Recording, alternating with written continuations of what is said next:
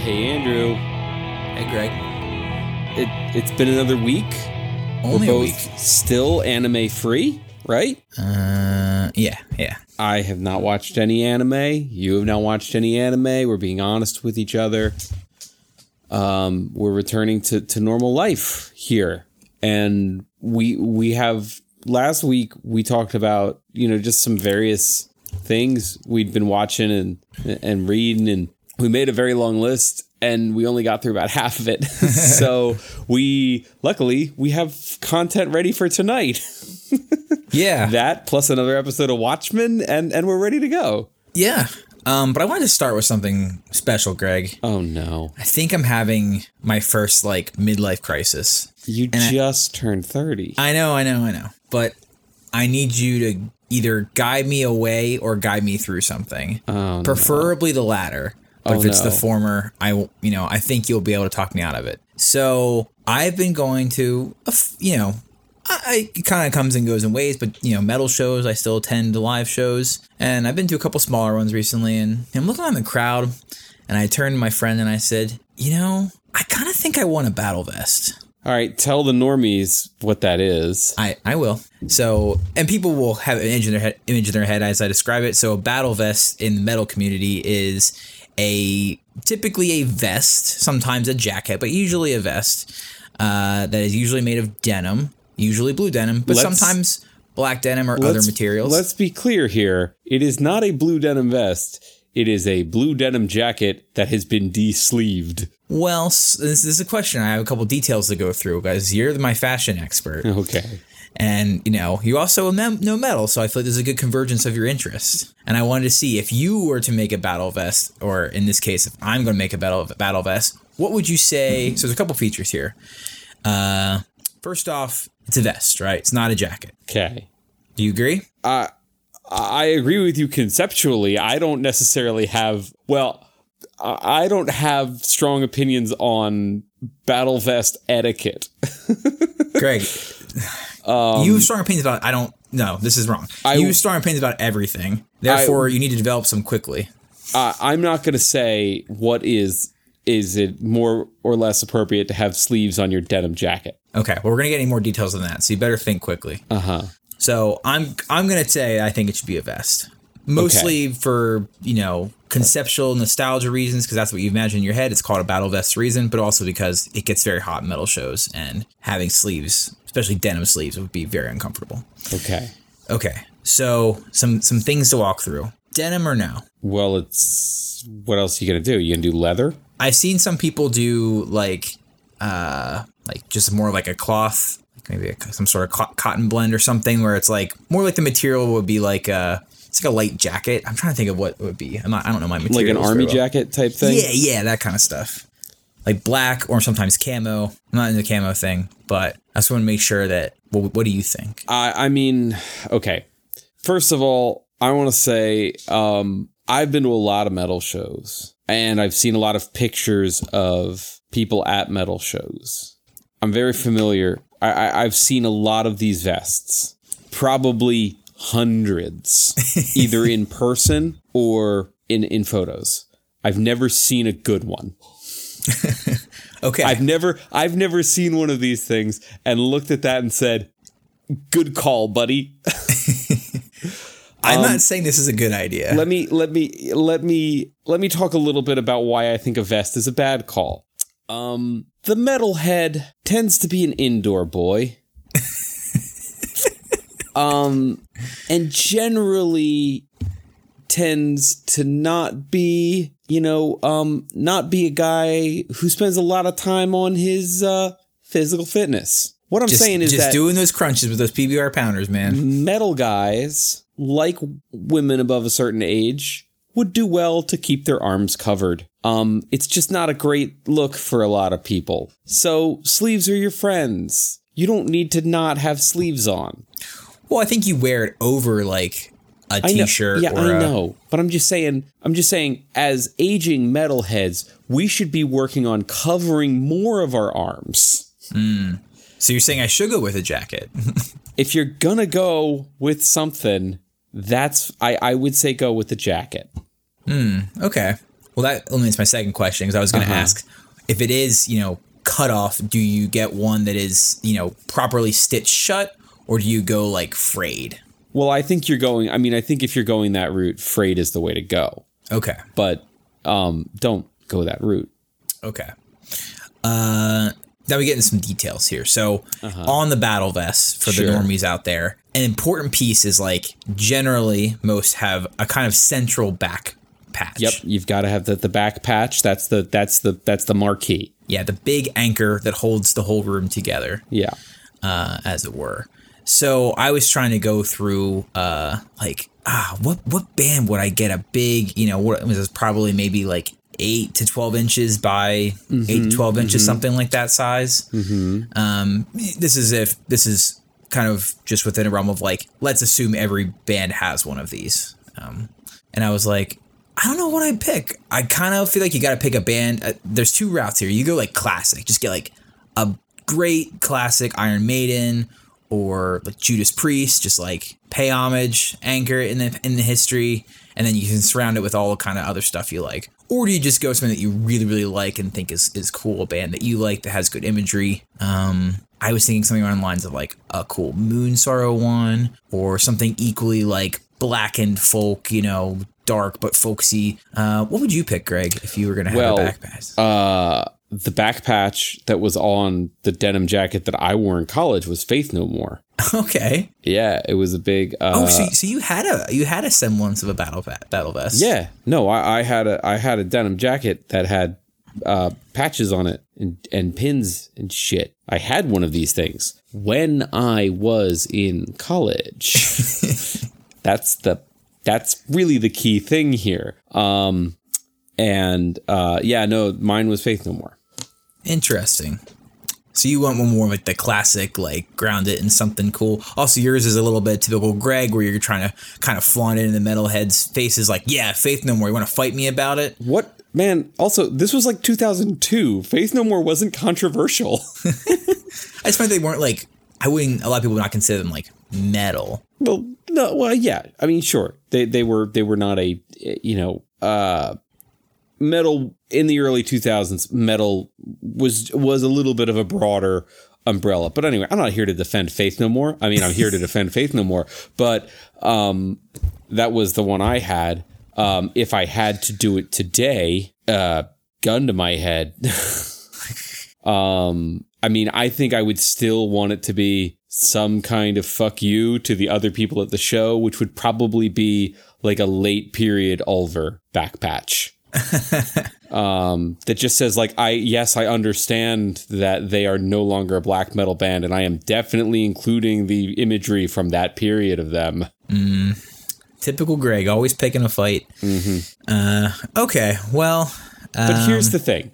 But this is the key element here that I think you need to consider distinctly when you consider this, is that this thing, the battle vest, or I believe they're also sometimes called cutties or cuttas after the German Kutte, because the sleeves have been cut off, is that these things have to look like you've been wearing them and sleeping in them for 20 years. Oh, I know. I feel like my ship is sailed. However, if I start now... you can't start now. If I start now. Because denim takes a long time to break in and develop a good patina, and patches need some time to kind of get kind of grungy looking and look like they've been there for a while. And it also helps if you have some spots on it where like you can even tell that like there's like a weird circular spot where the denim isn't as faded because there used to be a patch there that you got rid of for some reason,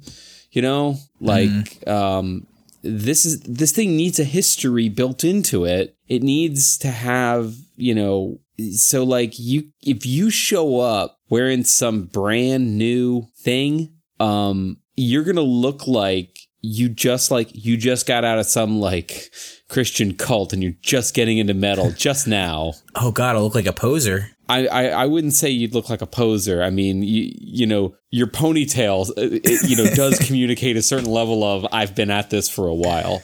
It's fair. But I would just say it's too late to bring that authenticity to it now. You're right, Craig. And that I did have that thought, and that was truly the thing that immediately and initially, deflated my like, I'm going to do, no, it would suck. That's pretty much the only thing that's going to stop me. Well, don't do this thing.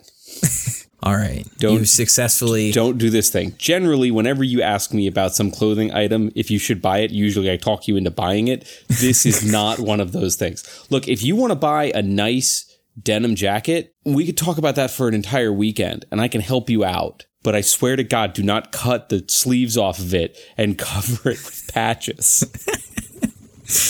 Fine. Look, I've got a black trucker waxed black denim waxed trucker jacket that I wear when the seasons are changing and it might be a little rainy, and it's black, and I've got one little emperor pin button on it, and I've got one little mirror, just circular mirror button on it, and that's all I need. I've done my job.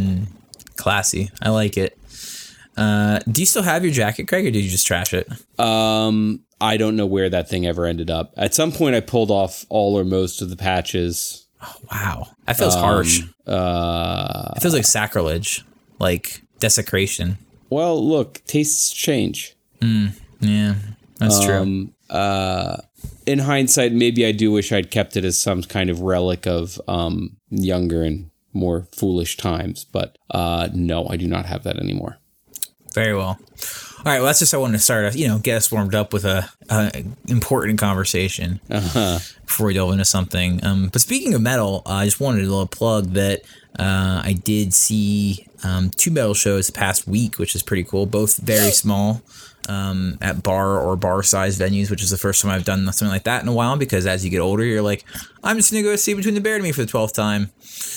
And one of those bands I want to recommend to people out there who are, I think that they're approachable somewhat, for people who are like metal curious.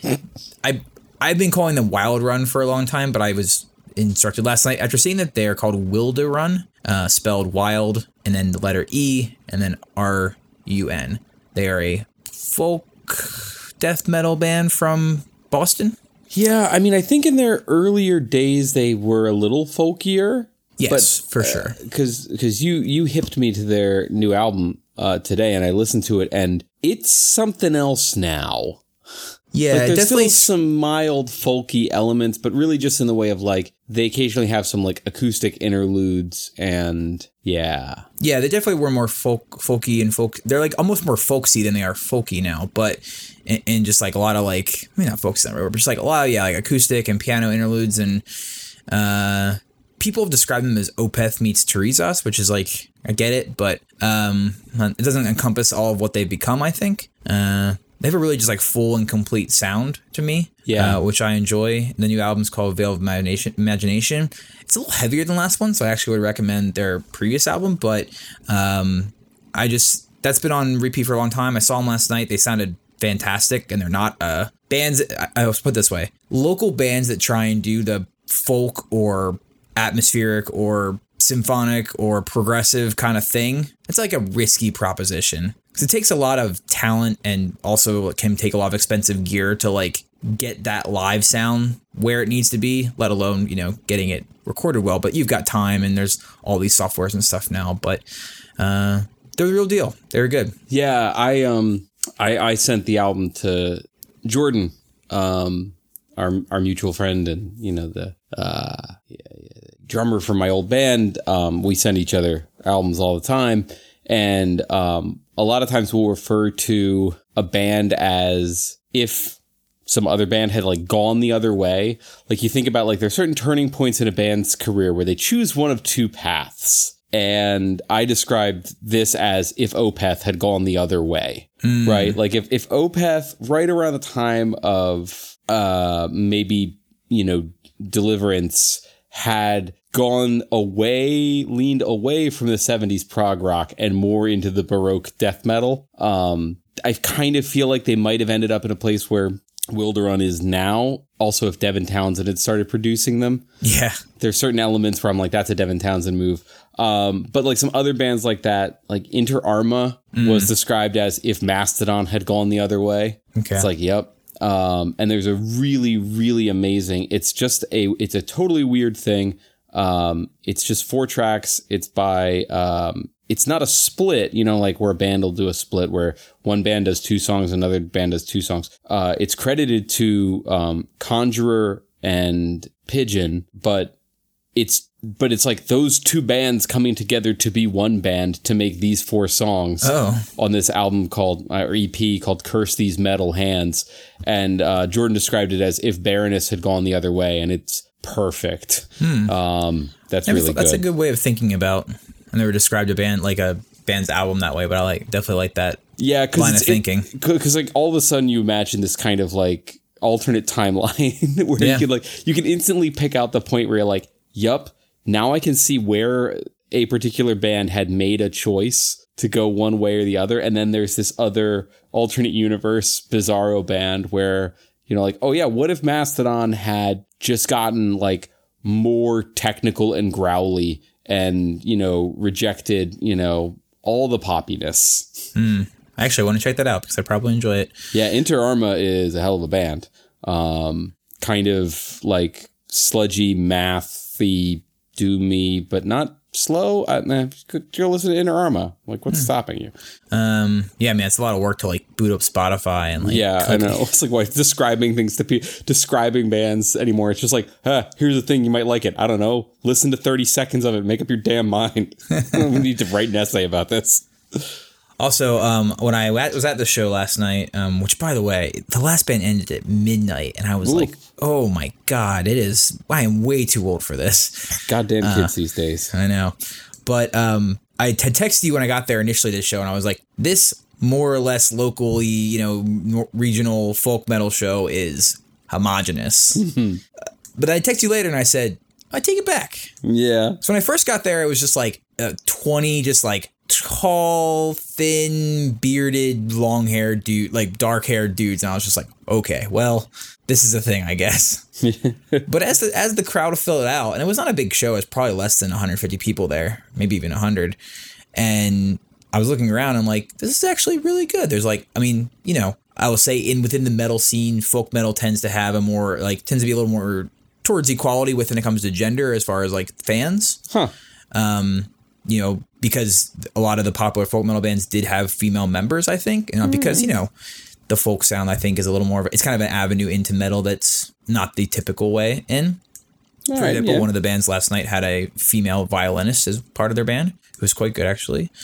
Another band had someone who I assume was, I'm making an assumption, which isn't something I do, but, I heard them talking a little bit, overheard, so I think they're a trans person, identifies trans, and also a female drummer, and I'm just like, oh, like this is, and there's a good mix of different ethnicities. I'm like, metal's just, it's getting a little more there, and it makes me happy to see that. So, especially in like a local scene, which is good. So, just props to that, and everyone being a little more nice and inclusive.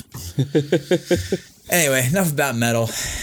I need to talk about something else that is relative to my age. It's making me feel bad because I wrote in here that I'm secretly a teenager and I only want to be playing Apex Legends right now. Have you played this game, Greg?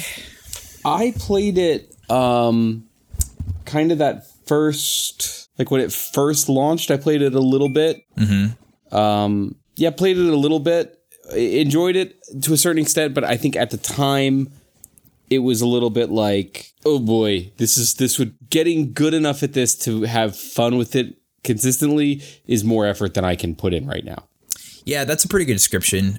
I think I had kind of played the same time, and I think the game's really cool, and I was like, I'm into this, I want to get good at it, but I just sucked. And I kind of fell off of it for a little bit. I also just got a little busy. Then, I kind of played a little more, and then they brought out a brand new map and a new season and some stuff, and I was like, I'm really going to try and double down. And so I think I've crested that point where like I'm okay enough that I can like get a few kills and like not just feel shitty the whole time I play, but it is a big recognition that like I am 30 years old and my reflexes are, and I feel like much my eyesight too, just like is not what it once was. And I just like don't see people and can't hit them with my gun. And it just feels really bad. Not that I was ever like amazing at these type of games to begin with, but it's just part of getting old.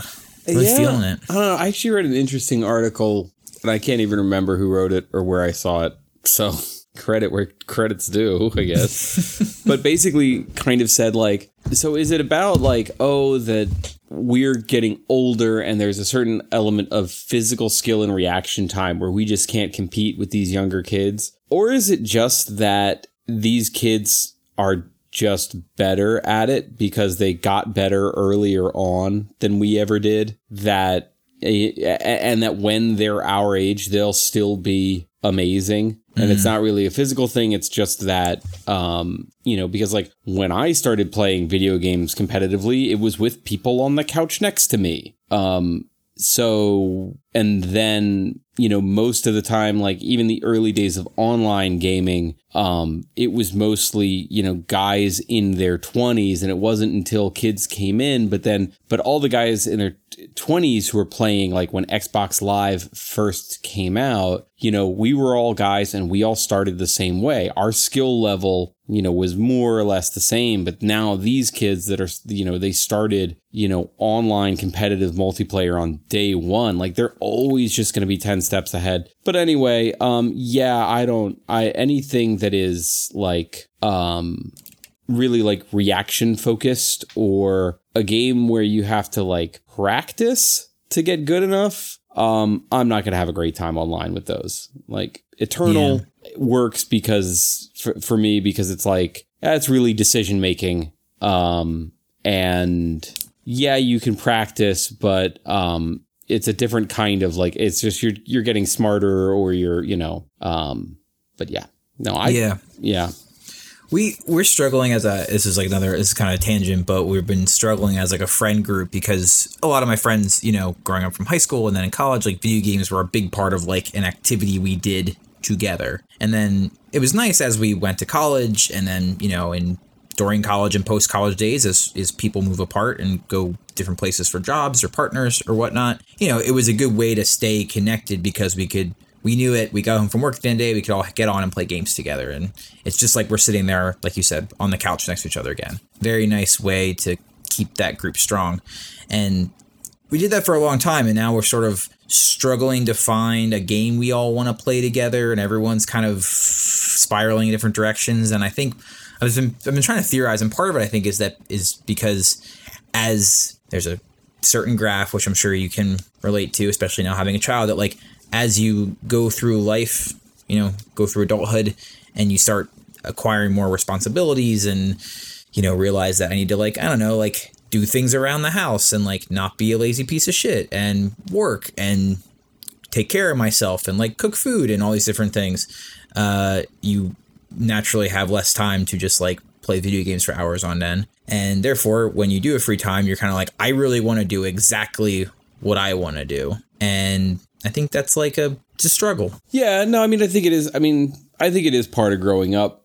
You get choosier about what you do with your time. And like, yeah, I'm not really interested in just getting my ass handed to me in a game for hours on end. In a multiplayer environment, especially a multiplayer environment that is, I know is like built into all kinds of like dark web practices to like get me to buy coins to get, cosmetic upgrades. And so if I'm going to sit down and make time to like sit down and play a console game or, a PC game, and it's different. Again, I know I keep coming back to Eternal, but with Eternal, it's on my phone, it's on my iPad. I can pick up, I've got some dead time.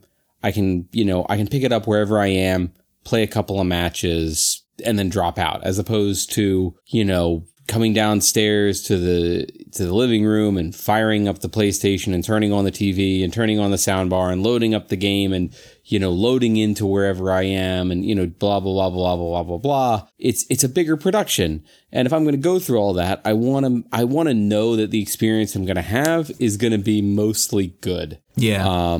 And there are games that I want to play where like I'm going to invest time in getting better at this game so I can enjoy myself. Like Sekiro, the latest From Software game. You have to get good at that game. You have to learn the mechanics and you have to learn how to parry and in order to enjoy it. And like I enjoyed getting better at that game, but that's also a single player experience that is carefully designed around its own learning curve. And it's teaching you how to play it as it goes, and it's teaching you how to play the way it wants you to play and rewards you for that. Whereas if I'm just playing online, I have to adapt to whatever the online meta happens to be. And I'm not necessarily rewarded for that. And, a single player game, it wants to teach you how to play. It teaches you how to be better.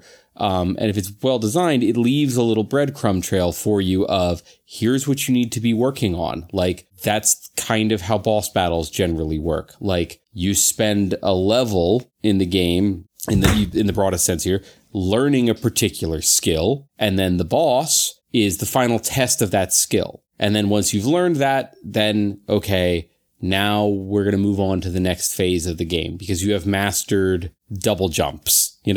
This level was teaching you how to double jump.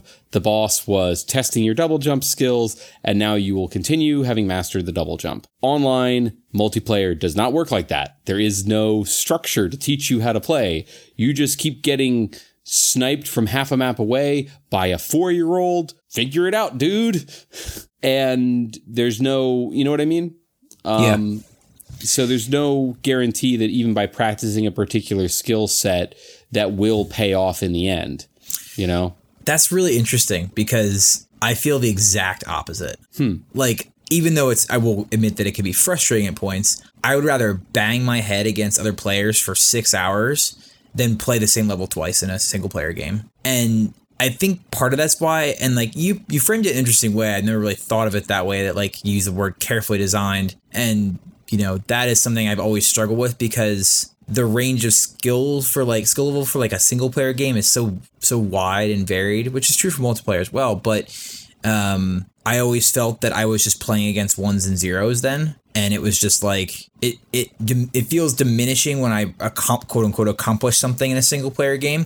Because it's just like, well, some guy just decided this guy does 10 damage instead of 8. And if he just made it one more, I wouldn't have won. So that seems like a really that's an oversimplification of game design by many means. But I always just felt like I don't really want to like just do the same thing over and over again, even though it can be rewarding in a certain way. But I'm also just probably just like stubborn and impatient. So I don't want to I could never play a Dark Souls game. It would just be like the worst experience of my entire life probably. But it is weird just how it's a good insight into probably why it is hard for a group to pick a game or whatever, because it's like people really do experience games in different ways at different points in their lives. Well, no, I mean, I enjoy like getting better at multiplayer games. Like there are certain multiplayer games that I really like to play. I really liked playing Battlefield back a generation or so ago. Battlefield being, I know you know this, but for everybody else, it's a large scale military shooter, big teams against big teams on big maps with tanks and planes. And it's class based, meaning you play a particular role. Maybe you're a sniper or you're a medic or you're a heavy gunner, et cetera, et cetera. And I did really enjoy those for a while because I felt like I think it was Battlefield 4 was the one I really played a lot of. Like it really incentivized you to really, really learn your class and really, really, kind of commit to a particular gun and really, really learn that and master that gun. And like, you pick a particular sniper rifle and you just get this kind of muscle memory feel for what the bullet drop on this thing is. and, you know, exactly how long it takes to cock the gun between shots. And like, you just get this kind of sixth sense for these things. And because it's class-based, it incentivizes you to like know your role and do the things that move your team forward, as opposed to just running around and trying to get as many kills as possible. I really enjoyed that because the multiplayer was designed around incentivizing you to play your role and to, you know, carry your weight on the squad. And if you did those things, you would move up through the ranks. There was still kind of this like guiding hand of the authors, kind of saying like, the path to maximum enjoyment is this way, right? If you want to play recon, here are the things you want to do. We will reward you with experience and tell you are doing the right things. And then your team will do better, and you will, you know, you'll get the unlocks, etc. You'll get all the little numbers that you want. So there's still kind of a guiding path. I used to play a lot of Street Fighter, and that was another one where you pick a character, you commit to that, and there's a clear feedback loop of, I am playing this character correctly or I am not. Mm-hmm. But a lot of other multiplayer games, I feel like that's not as strong. And especially like battle royale type games that don't have a real strong like class and squad setup, where it's just kind of like, everybody's in here, we're all trying to kill each other. Yeah, no, I definitely, despite the fact that I like Apex, I'm not sure, I really can't even point my finger why I find it compelling, because I tend to favor the kind of games you do as well. Like, there's a wide range for those of you unfamiliar with like video games, or even the more specifics of like the first-person shooter category. There's like this broad range and like almost more of like a matrix of like styles of gunplay and like mechanics, right? Like, I have a really good friend of mine. We played video games together for like 15 years, and also my brother-in-law. It's like, you know, it's like CS and Quake, like those kind of games. Like, it's only about how good of a shot you are, effectively. And Quake, you know, and then, you know, similar thing was like Unreal Tournament, which was like more about movement and like, you know, have all these dashes and double jumps, and it's very fast paced. You know, and then I also played a lot of Battlefield. Mine was Battlefield 2142. It was like the futuristic one. I played a lot of that game. And I also like the grand scale of those like tanks, and because I'm not the greatest shot, like hopping in a tank was like, oh, I can actually be helpful, or like, you know, the leadership and the squad based stuff. I really enjoy that. I was playing for a while. PlanetSide 2. Have you ever heard of that game? That was a lot of fun. I mean, that's games like you like, that's like Battlefield times 100, right? Because you can have battles with literally thousands of people in it. But then again, you start hitting this point where it's like, well, then you just feel like a nobody, right? Like, you have no effect on the course of this battle because there's literally, you know, 150 tanks just shooting at each other. You're just running around like, God, what am I doing? So I definitely think they're doing a Battlefield like free week. I'm not sure if the new ones are any good or anything, but I also was enjoying the Battlefront 2, the Star Wars one, similar kind of thing, right? But I'm not sure. I'm curious to see what the role, like, shooters have kind of fragmented in. Like, there's like the battle royales. There's like, you know, the more like class-based arena shooters, like something like Overwatch. Yep. Which I think is, you know, is a good game. It's one of those games that's, you ever had this happen where like you can't fault a game for any mechanical or objective reason, but you're just like, nah, I don't know, just didn't stick with it. That's kind of Overwatch for me. Yeah, well, I think I know the point I bounced off Overwatch was you fall out of it for long enough, and then all of a sudden you realize that, you know, oh shit, I haven't played in 2 weeks, and now there's 2 new characters and a new map, and they changed this other character's like entire like gameplay style, so I'm not gonna have fun when I get back in. Like, that's the thing. Again, it's that learning curve where like knowing that, like, getting into a multiplayer shooter right now for me, any one of them, pick a shooter. I know I'm going to have negative fun for a long time just because it's like, I have to learn the maps and I have to learn the characters, and I'm just going to get destroyed by dudes who know more about it than me for a very long time. And I'm just not interested in that period. Whereas a single player game, like, the times where you have no idea what you're doing, the game knows you have no idea what you're doing, and it's going to be guiding you along and curving the difficulty up Whereas if I'm just going to jump into like an ongoing multiplayer shooter right now, like it does not give a shit about where I am on the difficulty curve. Theoretically, there's matchmaking to solve for this, right. But I've been playing video games. I don't believe matchmaking exists. I feel like it's harder to gauge in an FPS because to gauge between like good and like in a micro situation where you just got killed by somebody, right? Like it's hard to gauge like they're better than me or like they just got a little more lucky than I did.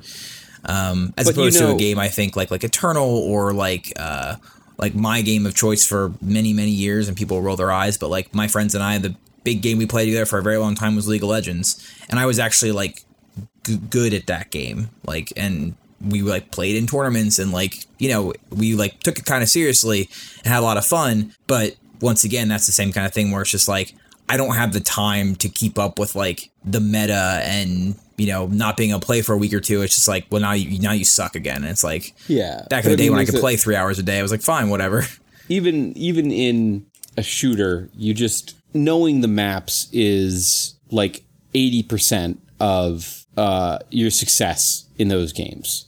Yeah. And you only learn the maps by getting in them and playing them over and over again.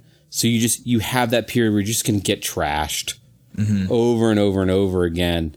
So yeah. But yeah. I did play a video game, a single player video game, called Control. Oh, I've heard of this. Which I really had a good time with. It's an action game. I've heard it compared to a Metroidvania type game where you're kind of in a big kind of, it's not an open world, but you can theoretically explore the entire environment from the start, but there are certain doors that are closed because you can't jump high enough to get to it, or you need to find a different kind of key. And there's a lot of backtracking. It's kind of like that. But the setting is really fascinating. It takes place in this kind of really spooky, like federal office building that is kind of alive and shifting around, and it's kind of this X-Files vibe, and it's a little Twin Peaks vibe. And there's that one internet thing, I think it's SCP. Have you heard of this? Where it's almost like a Wikipedia for like a government repository of all kinds of paranormal oddities. It's that kind of thing.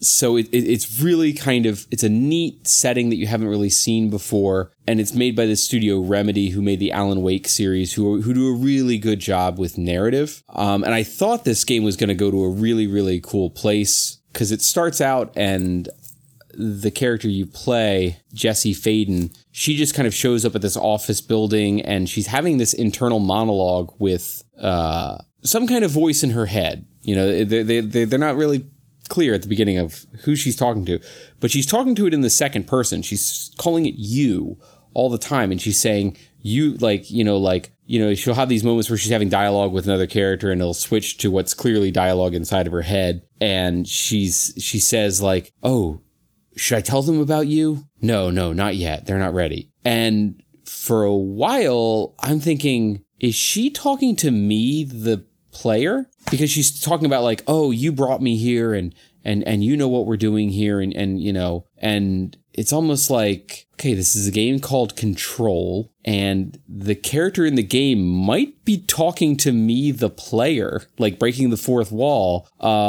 And I thought like this could be doing some really interesting things because it also plays with, you're not really sure if Jesse might have mental illness issues or what's real and what's not. There's a lot of really cool stuff with that. And the game itself is beautiful, and the loop of the action is pretty good. It's not perfect, but it's a mix of kind of third-person shooting, and you also have some telekinetic powers, so you're like picking up chunks of the environment and throwing them at bad guys and doing cool stuff like that.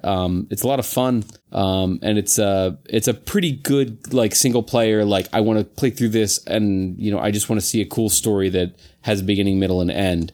I will say the ending's a little bit of a letdown. It does the thing that I hate that so many video games do, where it doesn't give you a final boss battle. You just fight a bunch of waves of increasingly difficult, normal bad guys. Do you know what I mean? Yeah.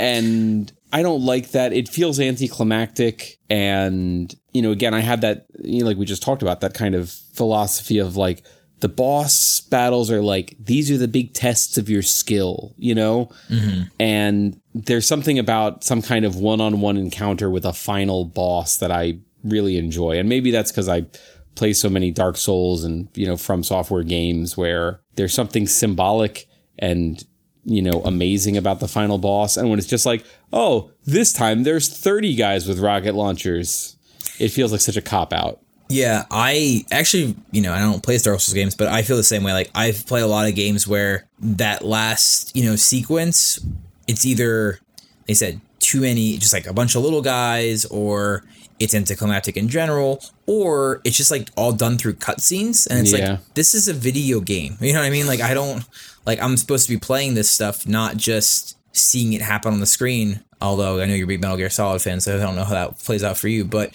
I just feel like you need to give me a sense of closure and excitement at the end of a game, or I'm going to walk away feeling pretty subdued by it. So yeah, and that's one of the things that I love so much about the From Software games, the Dark Souls, the Bloodborne, the Sekiro, is that because so much of the kind of quote unquote narrative is you as a player getting better at the game and mastering the systems, that when you beat that final boss, you feel like you have done something. You have come through this thing. It's so cathartic because you know that final encounter represents the culmination of everything you have learned throughout the course of playing this game. Mm-hmm. And it really, it's the final exam, and it feels so good.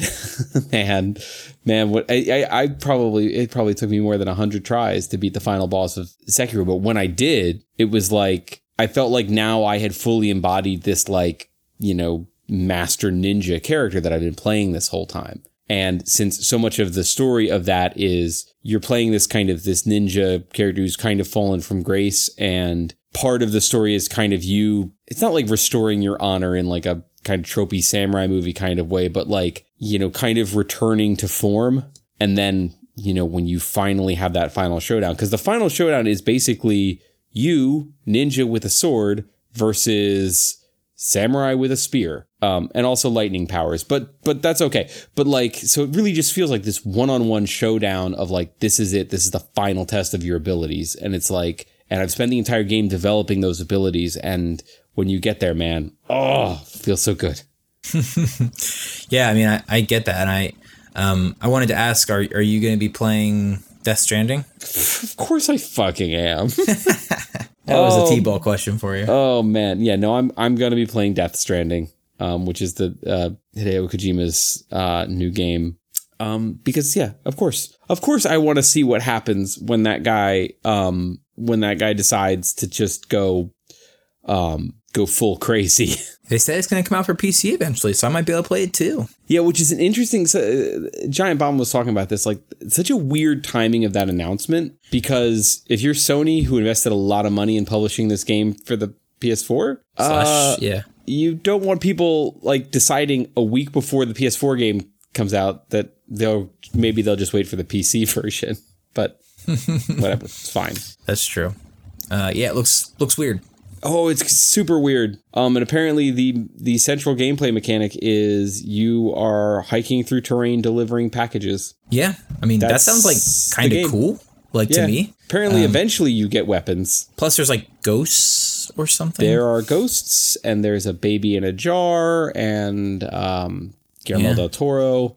Significant portions of the game devoted to managing your human waste. So gross. Yeah. Interesting. Speaking of video games, to transition out of video games, I wanted to ask you for further thoughts on the Witcher trailer, which, to be fair, is not based on the video game, although obviously there's a reason they're making this show. So this is the latest trailer for The Witcher, which will be on Netflix. And they've really been going out of their way to talk about, like, this is based on the books, not the video game. And it's like, sure looks a fucking lot like the video game, guys. Yeah, visually inspired by the video game, if nothing else. But I guess from my understanding of the way the story works generally for The Witcher is that, and it's not all one cohesive canon, but my understanding is that all or the majority of the video games, Witcher 1, 2, and 3 at this point, take place after the books. All right. Which is kind of interesting, or like maybe there's some overlap there a little bit, but, and like I said, it's not all like one cohesive canon. I don't think there's more books being published. I think it's pretty much a done thing. But I think one of the points is that sometimes one of the complaints people had, although I think seeing it in full, last final trailer, like full effects glory, like, that Henry Cavill's too young and too pretty to play Geralt. And it's like, well, he's supposed to be earlier in his career than we see him in Witcher 3, which is what people, I mean, they're obviously drawing a lot on that. Style, but maybe making some excuses for why he doesn't look quite as grizzled and ripped up as he does in Witcher 3. I don't understand this thing that people do, man. Like, yeah, it's like, I don't really care if they're just like, it doesn't, this need that people feel to have everything just all neatly fit together into some cohesive overall canon and structure. It's just like, it's okay, man. If all of a sudden James Bond just de-aged by 30 years and now he's blonde, like, it's fine. It's The Witcher. There are books, and those books are going to tell a different story than the TV show, and the TV show is going to tell a different story than the video games, or tell a different story than the books, and it's all fine. Just enjoy it. Yeah. But I think that I've been going to this with like low expectations. I mean, I know they got Henry Cavill, which is a big name, and it sounded like they're putting some money behind it. But I was like, I don't want to be burned with high expectations. I don't know a lot about the books. I would like to read them at some point. But I was just sort of like, if this is just a show where I get to see a guy that looks remotely like Geralt from the video game going around and beating up monsters and bad guys with a sword, like, I'm pretty much okay with that, even if it's not very good. Here's my point of view on it. I really like the setting and the ideas of The Witcher. I could not get through the video games because that game is a really bad menu system that occasionally you get to play a video game in between bouts of managing the menu system. I know it's gotten better, but I just, those games were too complex and they couldn't get out of their own way for me to enjoy the, like, and the truth is, the gameplay elements of the Witcher games, for the most part, for me, just felt like something I had to get through to experience the world and the story. I know other people have had a different experience, but that's my experience with the Witcher games. Gotcha. So if this is a way for me to enjoy the world and story of The Witcher without having to clonk around in a menu, fantastic. And I know I could read the books, and maybe I will. But yeah, I don't know. The trailer looks pretty promising. I'm like, that looks like a decent show. The action looks good. The costumes and setting look good. Henry Cavill is not terrible. I actually think he might, of everything I'm seeing in that trailer, and it's not necessarily because of what he does in the trailer, but he might be the weakest link in all of this, because he's a good physical actor in terms of his like physical presence, the work he does in action scenes and like his facial expressions. But I've never really believed him when he talks in movies. Mm-hmm. So we'll see how he does in this. I don't know. Luckily, Geralt doesn't talk all that much. So yeah. I mean, that'll be, I'm excited for it. It comes out December 20th. So Sure. Kind of like a nice Christmas break just to sit down and binge. But cool. So what else we got here? Talk about some books. Books? Yeah. You're reading books. Yeah. So for me, this is a really weird, like a new, like I have read series where new books have come out, but I'm now having been reading a lot more and just like picking up newer series. I had this weird situation where I realized like this fall, or maybe like the last half of this year, it's like I have multiple new installments of series or books or authors I like coming out like within, back-to-back situations. So I've read 2 of those 3 books. The first one I read was Dark Age, which is the Pierce Brown second book in the second trilogy, the Red Rising trilogy, Red Rising series now, I guess. The first book in that series was Iron Gold, which I read last year or 2 years ago, I forget. And I liked it. It was good. Some cool ideas of basically, not to spoil anything, but like what happens when a revolution succeeds and what are the growing pains after that? It's not just, gumdrops and lollipops, right? Like It's a lot of hard work to be done. I think it's a good message. This second book, Dark Age, was much longer, much more complex in the plotting, which was a little frustrating at first, but turned out okay in the long run for me. The pacing was interesting in that it was a multi-perspective book, but it kind of chunked those perspectives up into like different parts of the book. Like the first 30% of the book, 20% of the book is like just one, or that's basically two characters' perspectives that are kind of juxtaposed. And then they kind of do it again for the next section. And then eventually they start to sort of weave everything together. But I kind of liked it because you could sort of focus in on people for a little bit, including the first part of the book, which is just 20% of the book is just like a giant battle on the planet Mercury. And it's basically just Warhammer 40K. It's like, while I was like reading, I was like, this is just what I'm reading now. So in like a cool way, but also in this sort of way where the scale and the stakes start to just like come unraveled because people have like tactical nukes on their mechs that they're firing into cities and blowing up like millions of people. And you're just like, all right, like, I guess this is what we're doing now. It's hard to care when like the casualties were 25 million. And today it's just like, okay, that's a lot of people. Starts to, get a little out of hand at that point, I think, but it's fun stuff. Series is going some interesting places. We'll see how it all turns out. We'll get there. Hold on. What's also coming out in a couple weeks here, I think, is Starsight, which is the second book from Brandon Sanderson in his Skyward trilogy, which is a non-Cosmere, his sort of take on sci-fi. Skyward got very positive, initial readings, and I really enjoyed it. Just about a girl and a starship living, they're on a planet, and it's like this really weird kind of mystery of like why humans are on this planet and what's going on, and it's more of a on the edge of YA, I guess you'd say, but in that kind of a sweet spot that Sanderson, I think, can write pretty strongly in. So I'm excited for that. But the biggest one, Greg, which you're reading, and I read way too fast. Yeah. Is A Little Hatred, which is Joe Abercrombie's first book in his new trilogy set in the First Law universe. Yeah, so you finished it. I just finished weeks ago. I just finished part 1, which I think is the first third of the book, maybe. That sounds about right.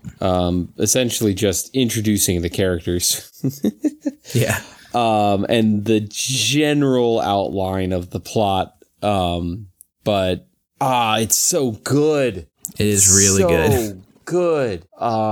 And we talked about it, and just it's only like the second chapter or so, but there's just this fantastic thing he does. And his books are written same way George R. R. Martin does, where it's kind of you get a different point of view character for each chapter. So you're in that character's head. And it starts with this battle scene, and you're this character, and he's just so, he's thrilling in the glory of battle and all of that. And then he kind of has this after action conversation with his mother, who's kind of the de facto general at this point. And she basically talks to him about, all of the, mistakes he made, and, how this was actually this battle was a mistake to begin with. Even though they won, they would have been better off not fighting, et cetera, et cetera. You've seen this scene before in countless TV shows and movies and books, but the way that Abercrombie writes this chapter and the subtle little cues that he gives about the character's emotional state as he kind of comes down from this high of adrenaline and goes from this like, blood, guts, glory stage all the way down into like, this depressive regret over the course of the chapter. But Abercrombie does it in such a beautiful way because he never beats you over the head with telling you what the character is feeling. It's just little things that he noticed that you notice that he's bringing in that all of a sudden that the character is noticing, and thus then you as the reader are noticing. Like, he starts to pick up on details about like how small his hands look in his mother's hands when she when she's like taking him by the hand, and like little things like that where you just see this emotional journey just over the course of this conversation without ever making it explicit, just by the details that Abercrombie chooses to include. You go on this complete path and just the things that start to occur to the character as you kind of see his internal monologue as he goes, and just when he realizes like, oh, that's right, I didn't see that other character after the battle. Oh, he must be in the wounded tent, and then finds out, oh no, he isn't. And then as the POV character starts to put together like, oh right, well, what are we going to tell his wife? Oh, what are we going to tell his kid? Oh, where are they going to live now? Like, as these things just start to dawn on him, such a masterful job of making you think you're reading one kind of chapter and getting you all pumped up on the battle with the character, and then really sucking all of that out of you. Just so well done. Yeah, what I love about the book, and it also is, I think, similar to Sanderson. I think Abercrombie is, through the course of the past 6 books, previously set in First Law world, he's really come into his own as a writer. Because I found that I like the First Law trilogy, and there's a lot of really cool ideas and good stuff in it, and stuff I'm even realizing now, like, oh, that was really smart back then. That's really playing well now. But I like the standalones better for the most part, and kind of incrementally better even as each one goes, with the exception of minus the last 2 Switch, because I think Heroes is just amazing. But he's just such a stronger writer and such a tighter writer now. And that's great, that like the continued progress. But he's doing something really fun here, because in the first trilogy, most of the point of view characters are incredibly unlikable or just like evil. Yeah.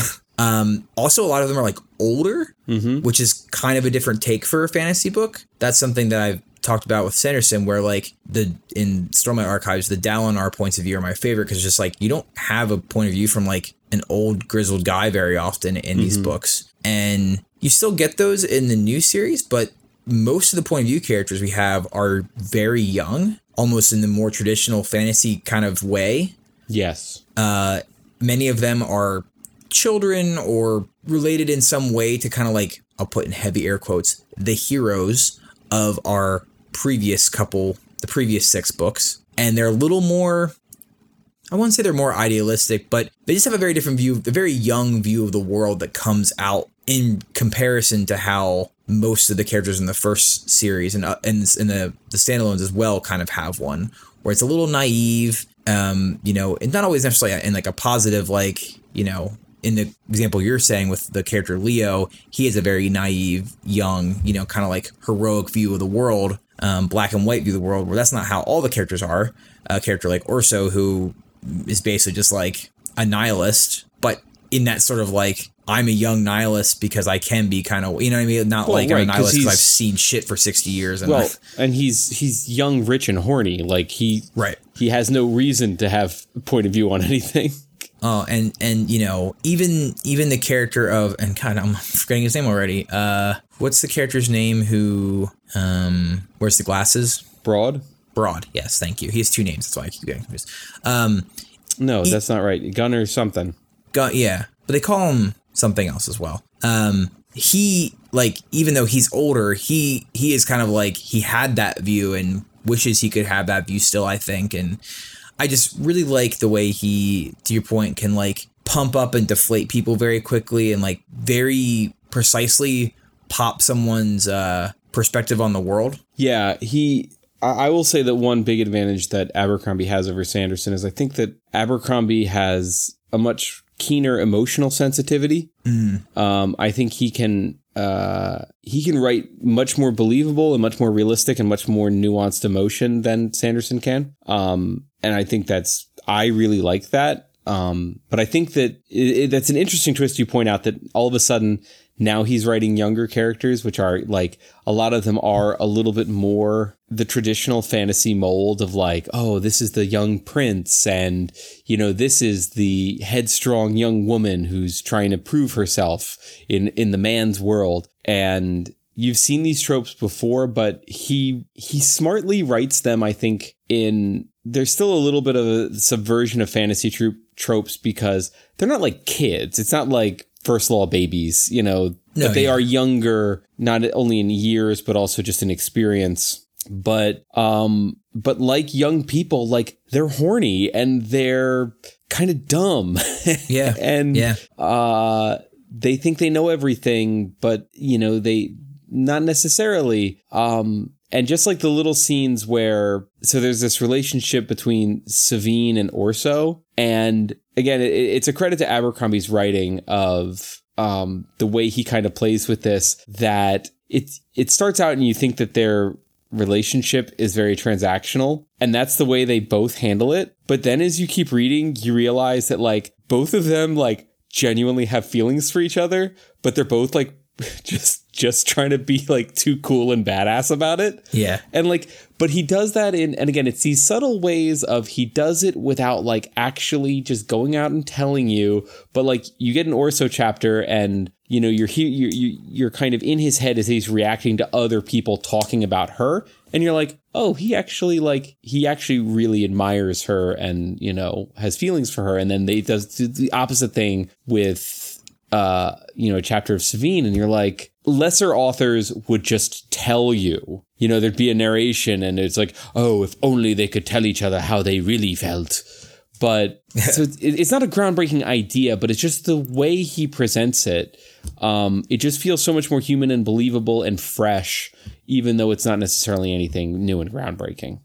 Yeah, I think one thing he's done really good job at, and in that way, and like the way you're describing, but also in one way that I'm really enjoying, is his world building is a similar way, a similar kind of method to accomplish it, as opposed to Sanderson, who might just like, which is completely fine, to just like info dump at different points. And some of that stuff his stuff is so complex, you kind of need to do that. But we have 6 books and a short story compilation that have, established what at first I thought was a pretty thin world in the first Sloth trilogy, but now has come to feel pretty full to me in like a cool way. Still a very mysterious world, right? When it comes to the magic and some of the stuff going on. But enough about some of the players and their perspective and their motivations, and the fact that they're all still, many of them are still around. And some of them are almost mythological figures in the case of, like someone like Logan. Otherwise, others are just like characters you're directly interacting with that are now, 30 years older, 20 years older, however many years it's been. And just knowing what they've been through but still kind of like, I don't know, I can't think of an example where a book series has done that for me in this strong a way. And just like, once again, to your point, the characters are young and they don't know what you know. Like, way more than the characters know about a lot of stuff that went down. Yeah. Which is kind of like a cool, it's very like a unique way to do it. And you're like, they're in a scene and they're like in way over their head and they have no idea. And I'm just sitting there reading going like, oh God, like don't piss this person off. So I have a good example of that. So there's a scene where you've got the two kind of northern girls, Rika and Isern, and they've kind of just had a narrow escape from the bad guys. Yeah. And they get to a river or something, or a stream. Maybe I'm getting the details wrong here, but no, you're right. Yeah. They see somebody coming across the way, and we get the description of this person in advance. And we know, because we've read the books, we know exactly who that is. That's Caul Shivers. And where we left Caul Shivers at the end of the standalone books, he could go a lot of different ways. Because this was a character who started out kind of as a shithead, and then kind of had some redemption, and then kind of got royally fucked over by everyone in his life, and maybe kind of turned back into a shithead. So things were kind of a toss-up when last we met Caul Shivers. So now you see him on the other side of this river, and the two characters we've been following, we get the sense they know who that is, but I'm like,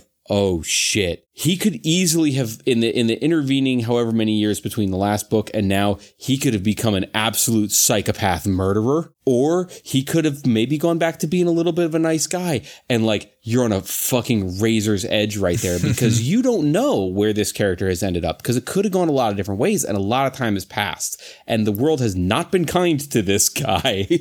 And then it turns out that he ended up cool, and I'm like, oh, my buddy. Yeah. You made it through, but like, But again, it's that thing of like what you as the reader know, but there's also a lot you don't know because a lot of time has passed.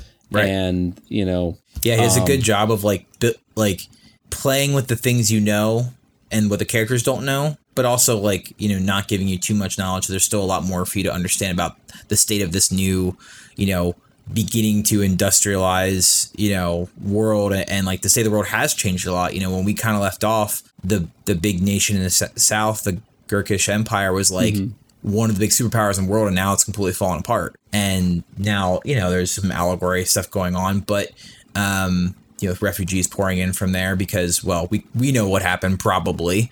But I just love that it's like, I have mixed feelings about some of it because it's like, oh, I kind of would like to have seen that, you know, but that's kind of his style. Like, you don't see everything. Like, we spend a lot of time in Styria with Mansa and all the different little nations in Styria during Best Served Cold. And then you don't go back and you just hear bits and pieces of what Mansa's been up to, and that they fought 2 wars with the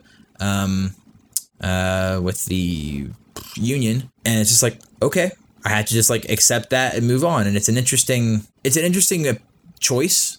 And I'm at first I probably was like, no, I want to see everything because that's just like my style of enjoying books. But I kind of let go of the reins a little bit and said, all right, I trust you. Like, let's keep moving forward. And I don't need to see everything and it's almost a little more fun because I'm filling in the blanks and kind of piecing it together. So, and there's some uncertainty, like when you meet a new character, or not a new character, but a returning character comes back, you're like, oh, well, how do they fit into things? Yeah. Because alliances have shifted, and, you know, people who were enemies in previous books, like now they seem to be, you know, on the same side. So, you know, there's a lot. Yeah. And I think that, I mean, all the point of view characters are great, in my opinion, particularly like the ones that are most connected to the previous characters. But all of them are interesting in their own way. I think the plot and the state of the world is a very compelling story. You know, the whole book is very interesting. The last, you know, the end of the book is really cool. And as opposed to George R. R. Martin or Patrick Rothfuss, I believe we said before, but Joe Abercrombie has made the very smart decision to write the majority of these books, all 3 books, at once in one go, and we'll be releasing them one every year for the next, you know, this year and then the 2 following years. I mean, I think he's still doing some revisions and stuff, but you know, they're effectively done. Yeah. And he did that for 2 reasons. One was because he said he learned from his first series and other things, like he likes to know what the whole thing looks like together, because sometimes when you get to the climax of the 3rd book, you're like, I really would have liked to have done this differently. And now he can, as opposed to kind of being stuck, you know, with what you have. And secondly, he's like, he didn't explicitly call these people out, but he wanted to be able to give some people a consistent reading experience for a time of their life. And that's something that I value greatly at this point. Yeah. You kind of make a commitment to finishing things. Yeah. So I would highly recommend fans of this podcast to check out some of his work. I think that, you know, you definitely, the First Law trilogy is where you want to start. You could probably, I think, if you want to get to these books, you definitely need to read The Heroes, because so much is based. Yeah, a lot of characters. Just read them all. They're good. They're great. Good, and they're all quick reads. You could maybe skip Red Country if you really wanted to, but Red Country's okay. I'm not saying it's bad. I'm saying if it's like you're worried about the context of it's a good book, but it has very little impact so far on the larger plot. But they're all quick reads. They're pulpy. They're easy reads. They're page turners. You read them all. Do yourself a favor. Yeah. No, I mean, you're not going to go wrong here. And interestingly enough, just a little bit of trivia that that I sent you this earlier, Greg, but this is weird. I didn't know they did this. Like, this is strange. So there's that new Terminator movie, which I hear is okay, maybe. But directed by Tim Miller, who did Deadpool and what else? Other cool stuff, right? I don't know. I'm not sure, actually. Anyway, he said in an article interview that, you know, he brought in a bunch of writers and people in the industry, in the sci-fi and fantasy industry, that he really likes and respects as sort of like consultants in the writing process, and basically revealed that one of them is Joe Abercrombie, and that he is effectively mostly responsible for one of the main characters of the new movie, which is like the Terminator human hybrid girl with the short hair from the trailers. I haven't seen the movie, but I forget her name. But I was like, he's like, and he said, this guy is my favorite fantasy author. And so I wanted to bring him in and get his opinion. I'm like, that's a cool idea. I wish I didn't know that people did that regularly. So that's kind of cool. A piece of trivia. Greg, do you want to talk about some Watchmen? Yeah, let's talk about those Watchmen. Is there anything else from your list that you really wanted to get to? Or? Nah, let's talk about them Watchmen boys. All right. So we were talking about episode 3. She was killed by falling space debris. Is that what it's called? I think space junk. Space junk, yes. To be precise. Yes, space junk. What'd you think of this episode? Well, so I liked it in some ways. In other ways, I kind of feel like there's a pacing issue here because we really spent episodes 1 and 2 like really moving and developing the plot. And then we're like, now we need to do a character study on a new character and not really advance the plot at all. So I don't really like that.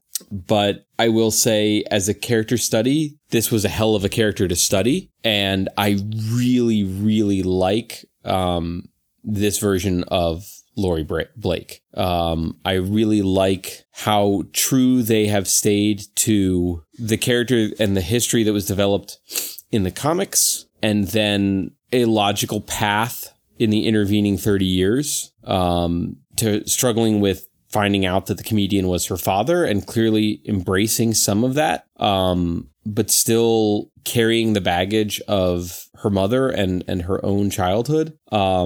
And Jean Smart's performance of this, like, you know, everything is this joke that is also, you know, that's how she's communicating with everyone. But they're jokes in a way that it's not like she's joking to get approval and affection. She's using this kind of jokey way of talking as this like power move. It's really well done. Yeah, I agree with your concerns with the pacing issue, especially given the show is only 9 episodes. Yeah. And it's supposed to, as I read today, you know, the showrunner's goal is that this is a complete story with no intention of turning it into longer, you know, an ongoing series. That's what Lindelof said about this. Now that's his intention. What HBO does is a whole other thing. But I agree. They did such a good job of making me, without like info dumping or flashbacks or anything like that, just like I know exactly who Laurie Blake is and why she is the way she is, you know, more or less. And they just do a really good job of like wrapping that up in a tight way that makes me just all in on her character. I thought her performance was awesome. I thought that the way she commands a scene is impressive. But with that same level of like vulnerability and just like said, that baggage from her past just lingering there, and the way that everyone's a little bit weird around her. I think the character of Petey is a good juxtaposition. Shout out to my history guy. But I like the scene on the plane where he's just like, I'm not gonna like ignore like who the hell you are, as everyone else kind of seems to be doing. Yeah, and that's the weird thing, and that's this weird duality with her, because in some contexts she is like insulting people for even bringing up her past, right? Right. Like, why would you even talk about that? But then when we see her apartment, she's got like this big Andy Warhol painting of the Minutemen in there. And then she's carrying around her Dr. Manhattan sex toy and like... Oh my God. I wasn't sure if that was like a magazine cover with her on it, or was that like a porn parody? It said it was, I like rebound because I was wearing the same thing. I missed it at first. I think it was an Esquire magazine. It looked like it was maybe like a vintage, like, right. I don't know. But God, that fucking dildo was, that's not going inside anybody. Yeah. But it's like, and then I'm sure we're going to learn later on that that's not what we thought it was, but probably not. It's this, so it's like, why is she that way? You know, why is she publicly rejecting that past, but privately not? It's weird. Yeah. I mean, her choice, I feel like her choice to sleep with Petey at the end is another complexity to that, where it's like, he clearly, even though I think he was being serious, that like, he's like, I'm not just like a starstruck fan. Like, I know who you are. I know what you've been through. I find it interesting and fascinating more than just like a fanboy but more as just like you have a compelling story and you're an important part of like our history. And I think her decision to sleep with him is sort of shows that she is still vulnerable in that way. Yeah. And, but she ends up objectifying him because, she puts the mask on him. Yeah. Yeah. Which is weird. And it's a callback to the scene in the original Watchmen where her and Night Owl are having, intimate problems, and it gets fixed when they put their costumes on. Right.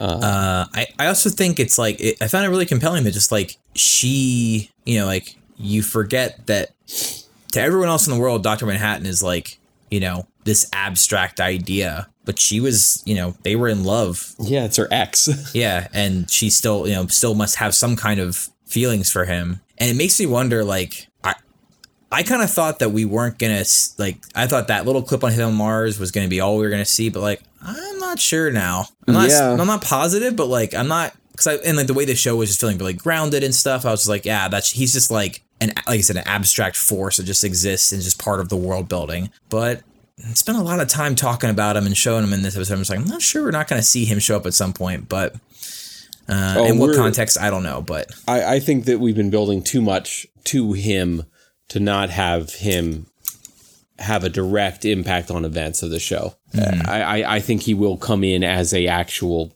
personality at some point. One thing, did you like, I really like the juxtaposition and the way the episode opens, of like the fake, the fake bank robbery to catch the vigilante. He looks a lot like Batman. Yeah.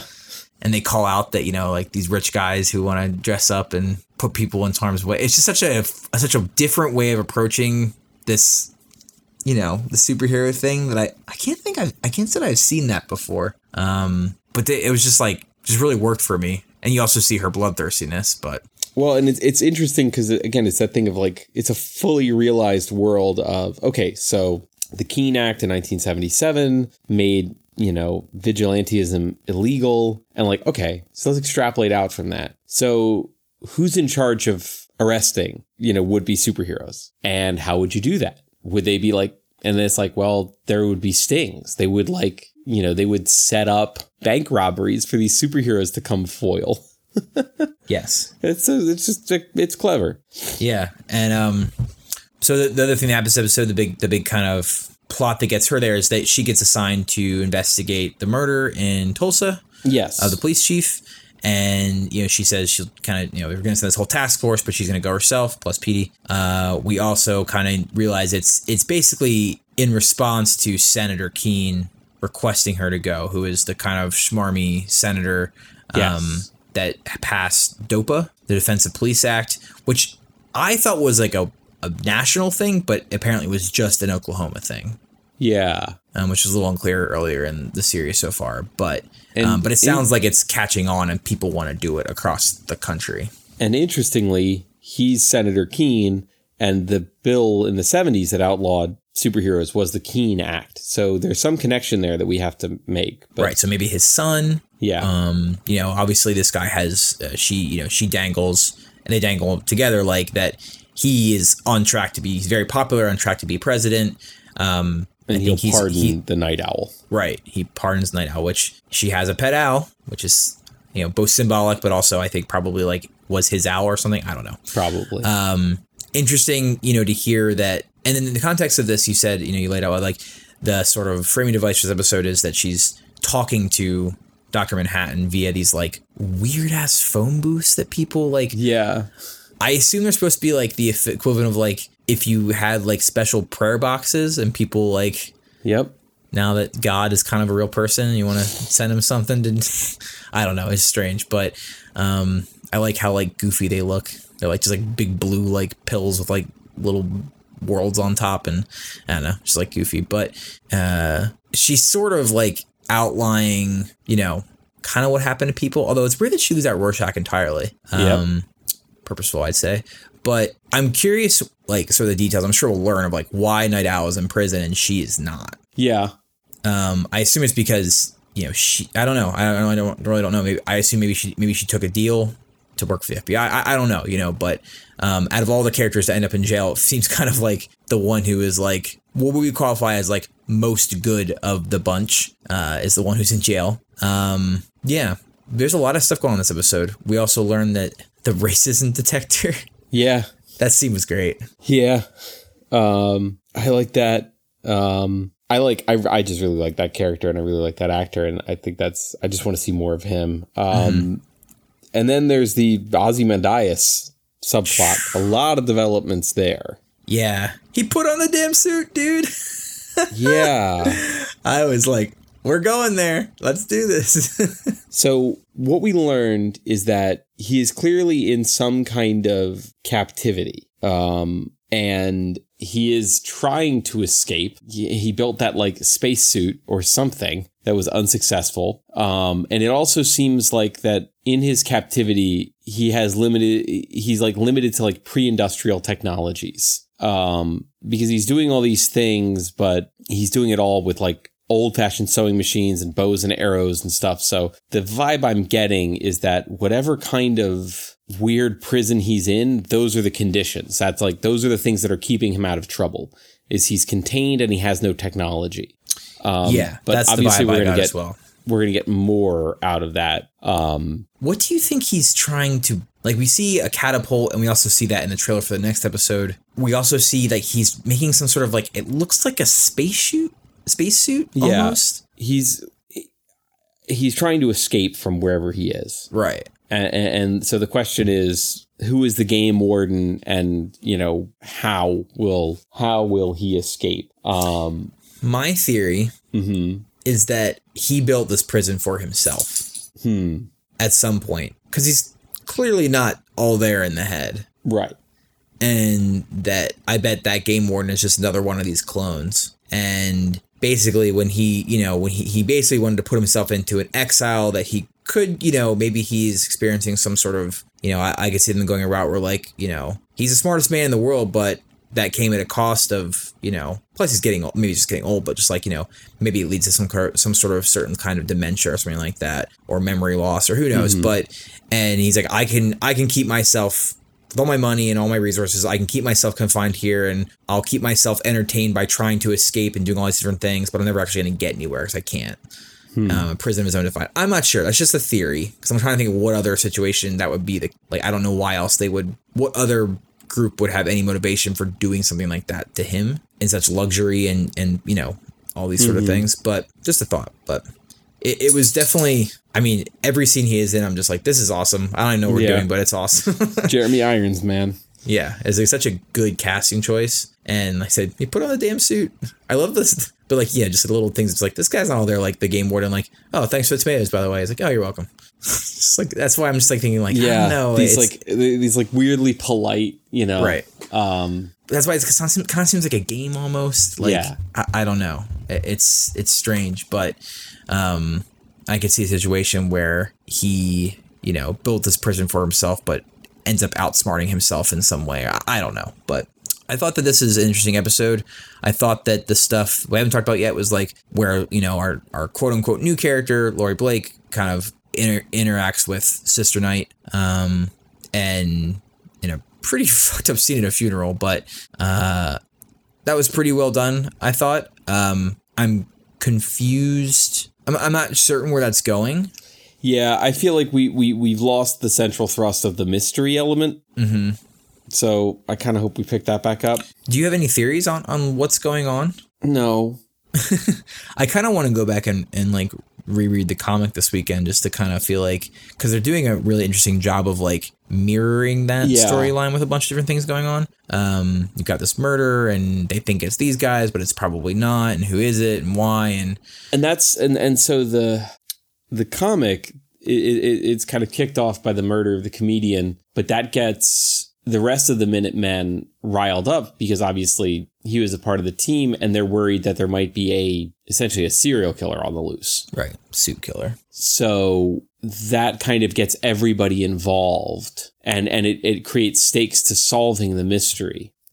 But what the show doesn't really have is, it seems like, all right, this guy had enemies and it seems like the police are still mostly in control of Tulsa, and it seems like Will has more or less, he's either confessed to the murder or he damn well knows who did it. So it just kind of seems like there's a pretty clear path to get to murder solved, problem over. You know what I mean?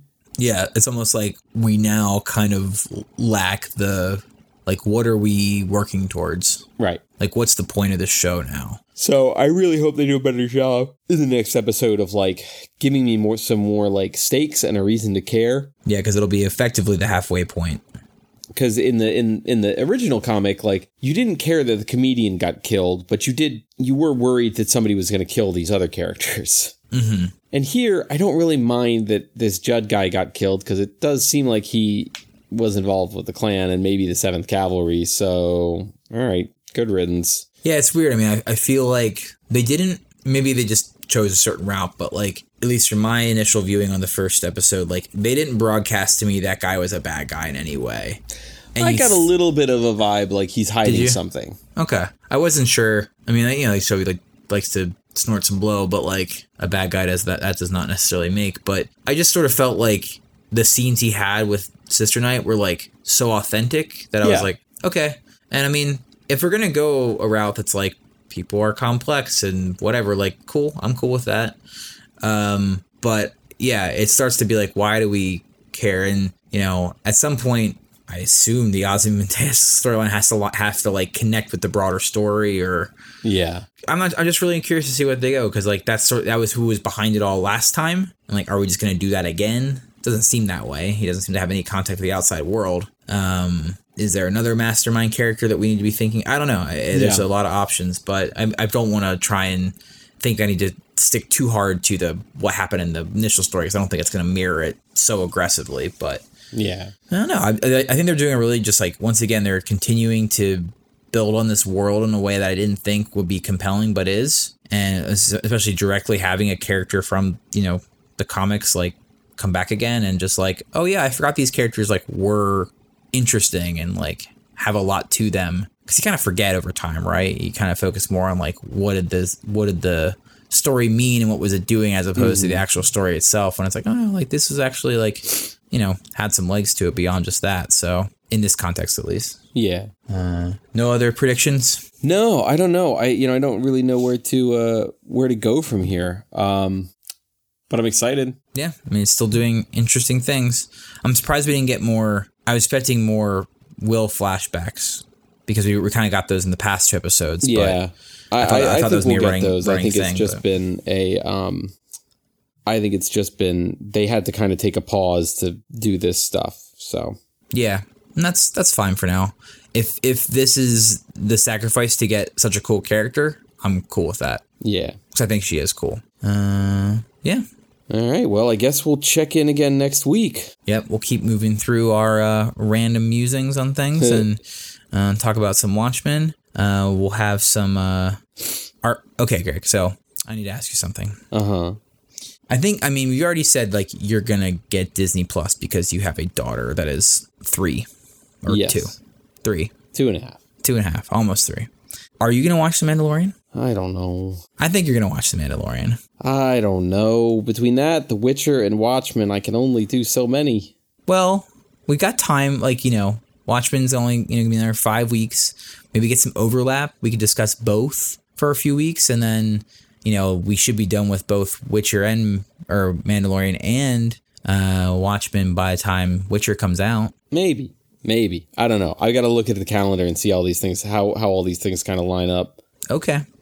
I don't see a good reason not to get Disney Plus at this point, because for $7 a month, it's just like, I get all this stuff and all that stuff and all this stuff. And, like, yeah, I could pirate it, I guess, and whatever else. But, like, you know, down the road, there's going to be stuff I want to watch for the original content. And once again, it's 1 beer a month, right? Like, I can do that. And, like, just, I mean, to be able to just throw on Star Wars anytime I want just feels pretty good. Yeah. I don't know. Seems like a good deal to me. I mean, you must be happy. I mean, I guess you already have. What was Simpsons on before? FX. Oh, okay. Does that have, like, a streaming on demand thing? Yeah. Okay. So cool. All right. Well, that happens in less than 2 weeks. I think that comes out. That's crazy. I felt like just a year ago we were like, oh yeah, this Disney Plus thing is coming. You know, it's just like time flies, man. Yeah. Time to feed the mouse some more money. All right. See you next week.